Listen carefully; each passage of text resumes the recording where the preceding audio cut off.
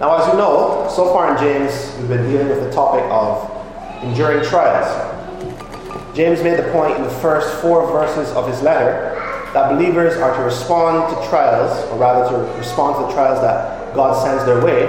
We're supposed to respond to them with joy.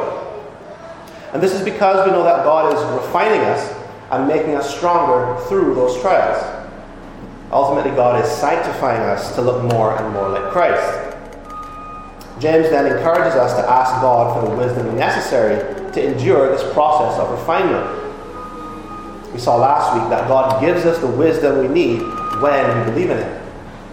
And He gives freely and sincerely. Well, this morning, James remains on the topic of enduring trials and the way that Christians are to respond to them. But whereas before he was broad in how he addressed the issue, now he gets more specific. James had said in verse 2 that Christians would face trials of various kinds. Well, here James is about to deal specifically with the issue of poverty and wealth, and how Christians are to respond to their material status, or how they're supposed to view their material status. So I want us to remember who James is writing to. He was writing primarily to Jewish believers who had been scattered abroad from Jerusalem as a result of persecution. And so he would expect that many, if not most, of the people in James' audience were poor and struggling after having to leave behind whatever possessions they had in Jerusalem. And then add to that, they had to live among foreigners who themselves might have been hostile. And so writing to address their poverty was fitting for James to do. However, we should note that James doesn't only address poverty, but he addresses wealth as well. Perhaps some of these scattered Jews had better circumstances that allowed them to retain some of their wealth as they fled, or to even become wealthy in their new homes. Or perhaps there were Gentile converts among James' audience who were wealthy. Whatever the case was, the important point is that James addresses both poor believers and wealthy believers in this part of his letter.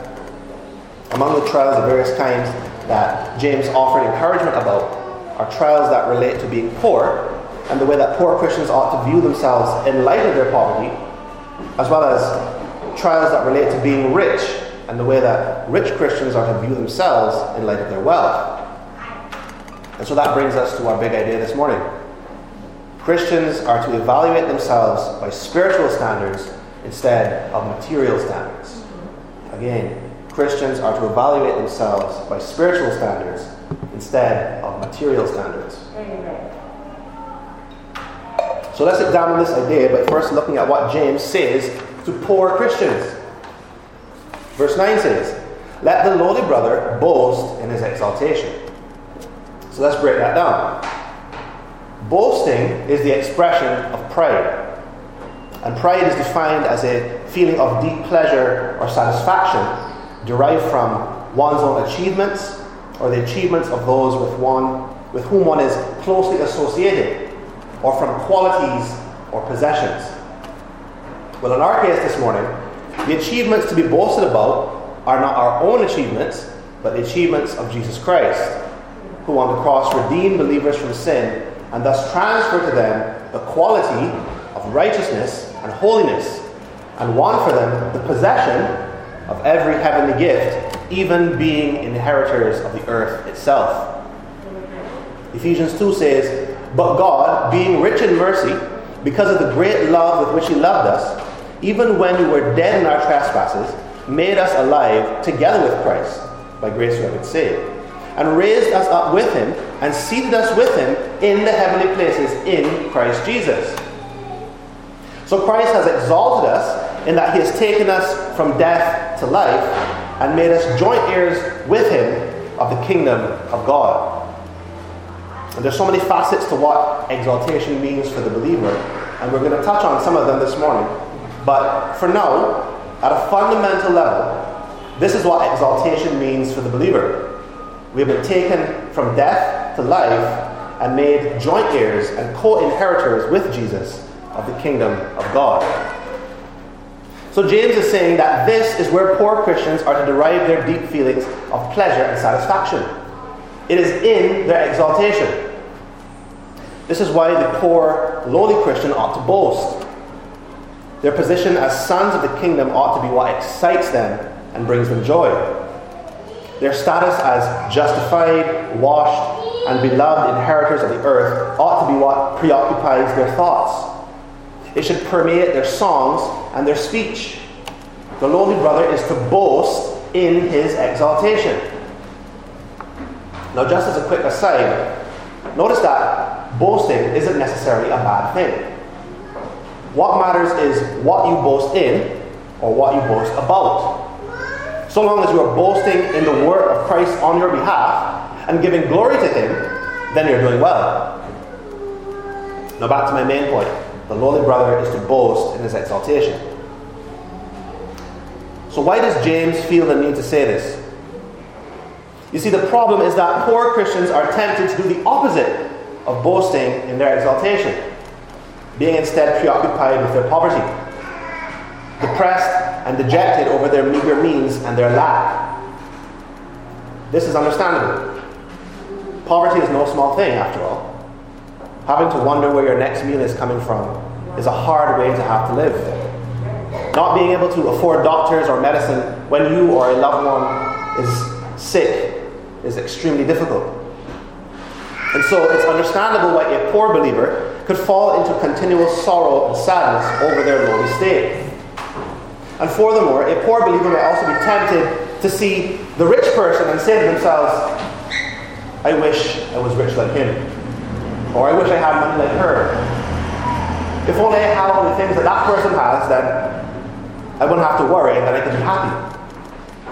Indeed, for a poor person who is looking toward riches as the remedy for the depression, hardship, and struggle that results from poverty, riches and wealth become to them an idol. It becomes that which is sought above all else, that which is valued above all else. And it's seen as the source of all joy and goodness. It's an idol indeed, since only God fits that description. You see, the problem is that the strain and struggle of poverty can come to preoccupy the poor believer's thoughts. And the hope of becoming wealthy becomes the place where feelings of deep pleasure and satisfaction are derived. And so as long as a person remains poor, they feel as though they can feel no pride or boast about anything. Well, James is saying that poor Christians are not to think this way. If you are a believer in Christ, even if you are poor, you have reason to boast. You are to boast in your exaltation. We need to realize what it means to be a believer in Christ. Now, I don't know how many of you have ever watched a movie called The Princess Diaries. Well, I've seen it. I was 11 or 12 at the time, so I can be forgiven. But anyway, in this movie, for those who don't know, a young woman, just an ordinary young woman, she gets news that after the death of her estranged father, she is now the sole heir to the throne of a European kingdom. Now imagine if you were to hear something like that happening for real. You'd think, oh, what a crazy thing to have happen. But Christian, do you realize that you, literally you sitting here this morning or sitting at your home, you are an heir of the kingdom of God. God in His grace has chosen you to rule and to reign with Christ in the greatest kingdom that this world has ever seen or ever will see. A kingdom that will never end. The Princess Diaries is fiction, but I'm talking about reality. With regard to this world, you may be of low birth, as they say. That is, not the child of any nobility or royalty. But as a believer in Christ, you really are what is called highborn. The God and creator of the universe is your Father. We believers have been born again, have we not? Have we not been born from above to be a part of God's family, His children? Indeed, we have been.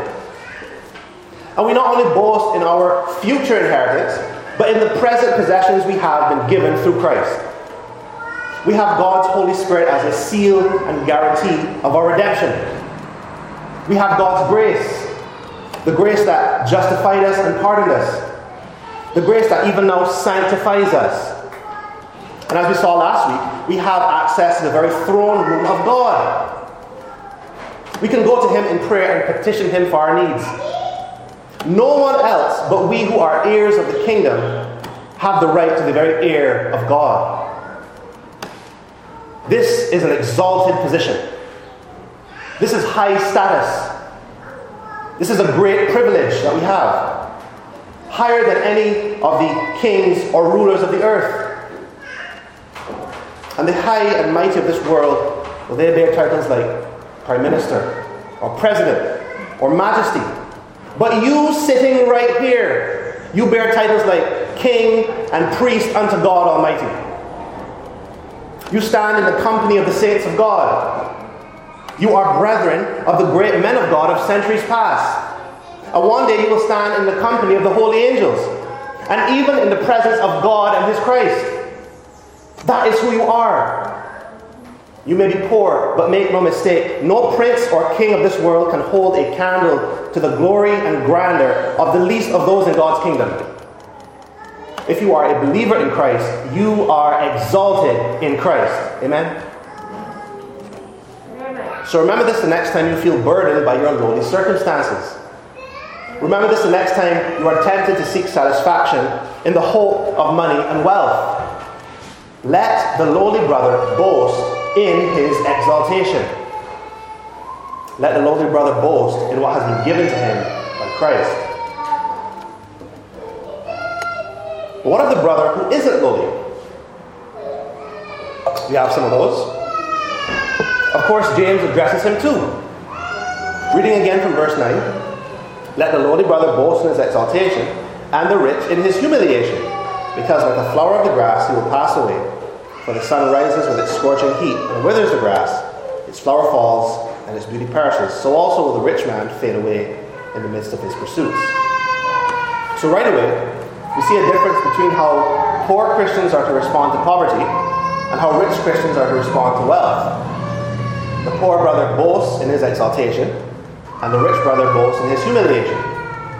Now, exaltation and humiliation are like polar opposites. So it appears at first reading as though poor Christians and rich Christians have to think in two very different ways.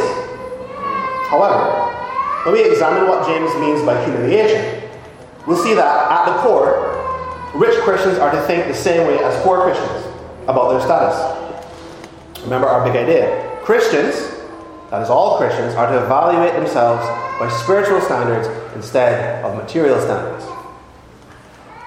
Even though the material status may differ greatly from believer to believer, with some being poor and some being rich, the spiritual status is the same. All are made equal in Christ. There's one Lord, there's one body or church, and one means of salvation from sin. Grace through faith in Jesus Christ. So with that said, if the lowly brother is to boast in his exaltation, and we've seen why he ought to do so, then why is the rich brother to boast in his humiliation? Well, we can define humiliation as the action of being brought low. Humiliation is being humbled. So while the poor, lowly brother is raised up or exalted in one sense, the rich, high brother is brought low or humiliated in another sense. So how should we understand the humiliation of the rich brother? Well, he is humiliated in that he is brought low by trials. Remember, James says, "Count it all joy, my brothers, when you meet trials of various kinds." We shouldn't think that just because someone is wealthy, that means that they don't face trials. Especially if they are a believer in Christ. After all, as we learned, God uses trials to refine us and shape us into the image of Christ. And rich brothers need that too. My point is that even though the trials of the rich may look different from the trials of the poor, they're still trials. A poor believer may incorrectly say that a rich brother has no worries because of his wealth, and so cannot possibly understand the strain of being trialed and tested by God. But I want us to recognize that just as many trials come about as a result of being poor, so too do many trials come about as a result of being rich. For example, listen to how Paul speaks of those who desire to be rich in 1 Timothy chapter 6, verse 9. He says, "Godliness with contentment is great gain. For we brought nothing into the world, and we cannot take anything out of the world. But if we have food and clothing, with these we will be content. But those who desire to be rich fall into temptation, into a snare, into many senseless and harmful desires that plunge people into ruin and destruction. For the love of money is a root of all kinds of evils. It is through this craving that some have wandered away from the faith and pierced themselves with many pangs. Now here Paul was talking about false teachers who would use the gospel as a means of gaining wealth. But what he says about desiring to be rich doesn't just apply to false teachers, but to everyone who desires to be rich, as well as those who have already attained wealth. You see, when you're wealthy, you are highly likely to be concerned with either of two things: staying wealthy or becoming more wealthy. So the rich deal with a lot of temptation. God tests their hearts as to whether or not their heart will be pulled away after the love of worldly possessions, and whether or not they will act justly in their financial dealings and so on. So while it may be physically easy to be rich, in that you have many resources and comforts, it is not spiritually easy to be rich. I'll say that again. It is not spiritually easy to be rich. And this is because your heart is constantly in danger of being led astray by pride and greed. So again, my point is that the trials of the rich may look different from the trials of the poor, but they're still trials. God still tests the rich brother or sister in and through their wealth. God also tests rich believers in spite of their wealth. The rich still have to deal with sickness and death, after all. They still have to deal with illnesses that no amount of money can cure. So whatever the trials might look like, James' point is that rich believers can be and are brought low and humbled by trials. But more than that, James is saying that being brought low is something to express pride about. The rich brother is to boast in his humiliation. He is to boast that God has cared enough about him to bring him low. We need to realize just how easy it is for a rich person to trust in their wealth, to take pride in their wealth. Because of riches and comforts, it quickly becomes easy to forget God. It's easy to feel as though, or to live as though, you don't need God because of your many possessions. But God in His mercy brings the rich believer low through trials to remind him that he is but dust. Experiencing trials helps the rich believer feel the reality of their weakness. Now you see, the unbelieving rich may feel strong and secure because of their wealth. And that false sense of security leads them to destruction. Do you remember after Jesus had spoken to the rich young ruler, he told his disciples that it was easier for a camel to go through the eye of a needle than for a rich man to enter the kingdom of God? Well, this is why. The unbelieving rich trust in their wealth for all things, and so do not trust in God. The disciples then said, "Who then can be saved?" And Jesus responds, "With man, this is impossible, but with God, all things are possible." Humiliating believers who are rich through trials and tested is one part of how God makes it possible for them to be saved. Understand then that this is why the humiliated rich are to boast. God is sanctifying them through the humbling trials that they face. So I say to the believing rich, rejoice when you face trials and are brought low. God is keeping your wandering heart in check. Remember that for all your wealth can do, it cannot save you from the grave. As the text says, like a flower of the grass, you will pass away. For the sun rises with its scorching heat and withers the grass. Its flower falls and its beauty perishes. So also will the rich man fade away in the midst of his pursuits. The Lord, through James, graciously reminds the rich of that great equalizer of men, death. It's coming for each and every one of us. Rich or poor, it doesn't matter. As we read from Paul a few minutes ago, we brought nothing into this world and we can take nothing out of it. It doesn't matter how magnificent or dazzling your wealth makes you. Because just like the beautiful flowers of the grass, it's here one moment and gone the next. Its beauty is turned to dust and trampled underfoot. And God is saying to you, rich believer, that if you recognize this, and if you think about this, And if you believe this, and if you apply this to your heart, you are blessed. Your eyes have been opened by God to see that wealth is fleeting. God has brought down your haughty eyes and your haughty heart and humbled them with the reality of death, so that you repent of worldly pride and selfishness and lust and all the snares that entangle the rich and powerful of this world. This is why you can boast in your humiliation. James says later in his letter, God opposes the proud, but gives grace to the humble. So rejoice that God has humbled you, that God has humiliated you through the trials of life, so that your heart is not led astray. And rejoice that your true worth lies not in your net worth, but in your status as an heir of God's kingdom and a beloved child of God. So you see, the exalted poor brother and the humiliated rich brother ought to think the same way. For both, their worth is founded upon Christ, not in what they own.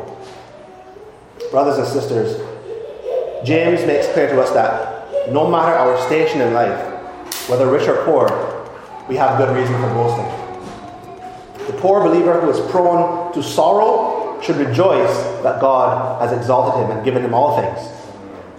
And the rich believer who is prone to pride should rejoice that God has humbled him. In any and every situation, for the believer, God provides satisfaction. True satisfaction doesn't come from an abundance of wealth. And true satisfaction isn't kept from us due to a lack of wealth. True satisfaction comes from knowing that God has raised us up to be His own and has also humbled us to be His own. I'll say that again. True satisfaction comes from knowing that God has raised us up to be His own and has also humbled us to be His own. We who were low in the grave, spiritually dead and unfit to even be in God's presence, He has raised us up to serve Him and worship Him. And we who were of haughty heart, too prideful in ourselves to seek forgiveness for our sin, He has lowered us, disciplining us and loving us as a father does, to make us right before Him.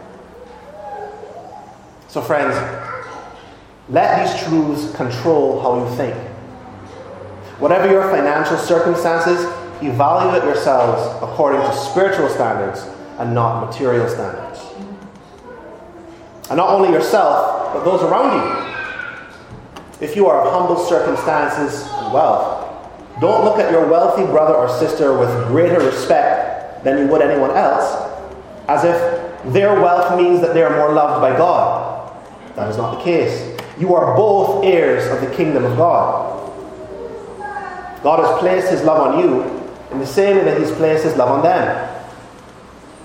And likewise, don't look at your wealthy brother or sister with resentment for the same reason. Your Heavenly Father loves you both and has given you both an inheritance greater than He has given you both an inheritance greater than the fleeting wealth that the rich now possess. The cars will rust. The houses will collapse. The money will be devalued. But the heavenly wealth owned by both rich believers and poor believers will never lose its value. And to those believers who have been given in this life greater possessions and wealth, don't look down on your poor brother or sister, because God has made you both equal in Christ. And also, don't look down on yourself. What do I mean by that? Well, there's so many places in Scripture that the rich are rebuked and denounced, and woe is pronounced over them. James even does that later in this letter. But this is because these are the unbelieving rich, the ones who are puffed up and refuse to bow the knee to God. They have refused to humble themselves before God and idolize themselves and their money. And so the Bible is right to rebuke them. But remember, brother or sister, of high means you are loved by God. He has worked in your heart and is working in your heart such that you don't go astray because of your wealth. So use the wealth that you've been blessed with for His glory. That's how we respond to his love. Give generously as you have received generously, and walk humbly before God. You see, when both rich and poor believers evaluate themselves by spiritual standards instead of material ones, it leads to real joy and satisfaction. It leads to righteous boasting, and it leads to love and unity in the church.